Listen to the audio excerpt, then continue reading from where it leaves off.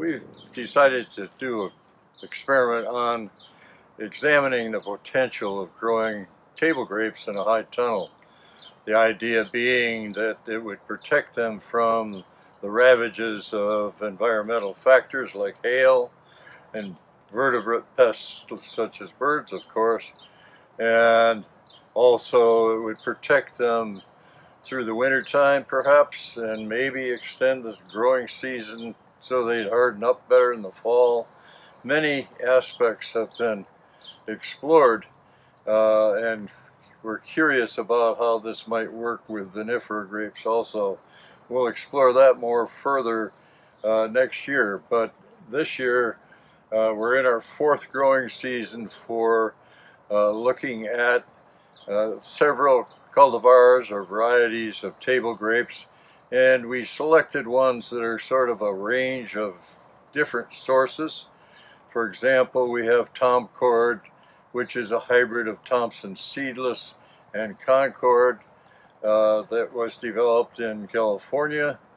We have two different grapes from the Cornell University breeding program, Marquis, and which is a white table grape that's been introduced 20 years ago or so, and their most recent introduction, Everest, which they introduced just a couple of years ago and named it last year.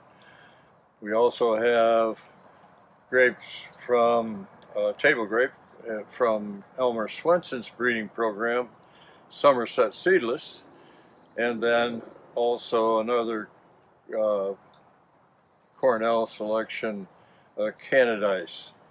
And among them, they vary all the way from a green grape to deep red small berries, large berries.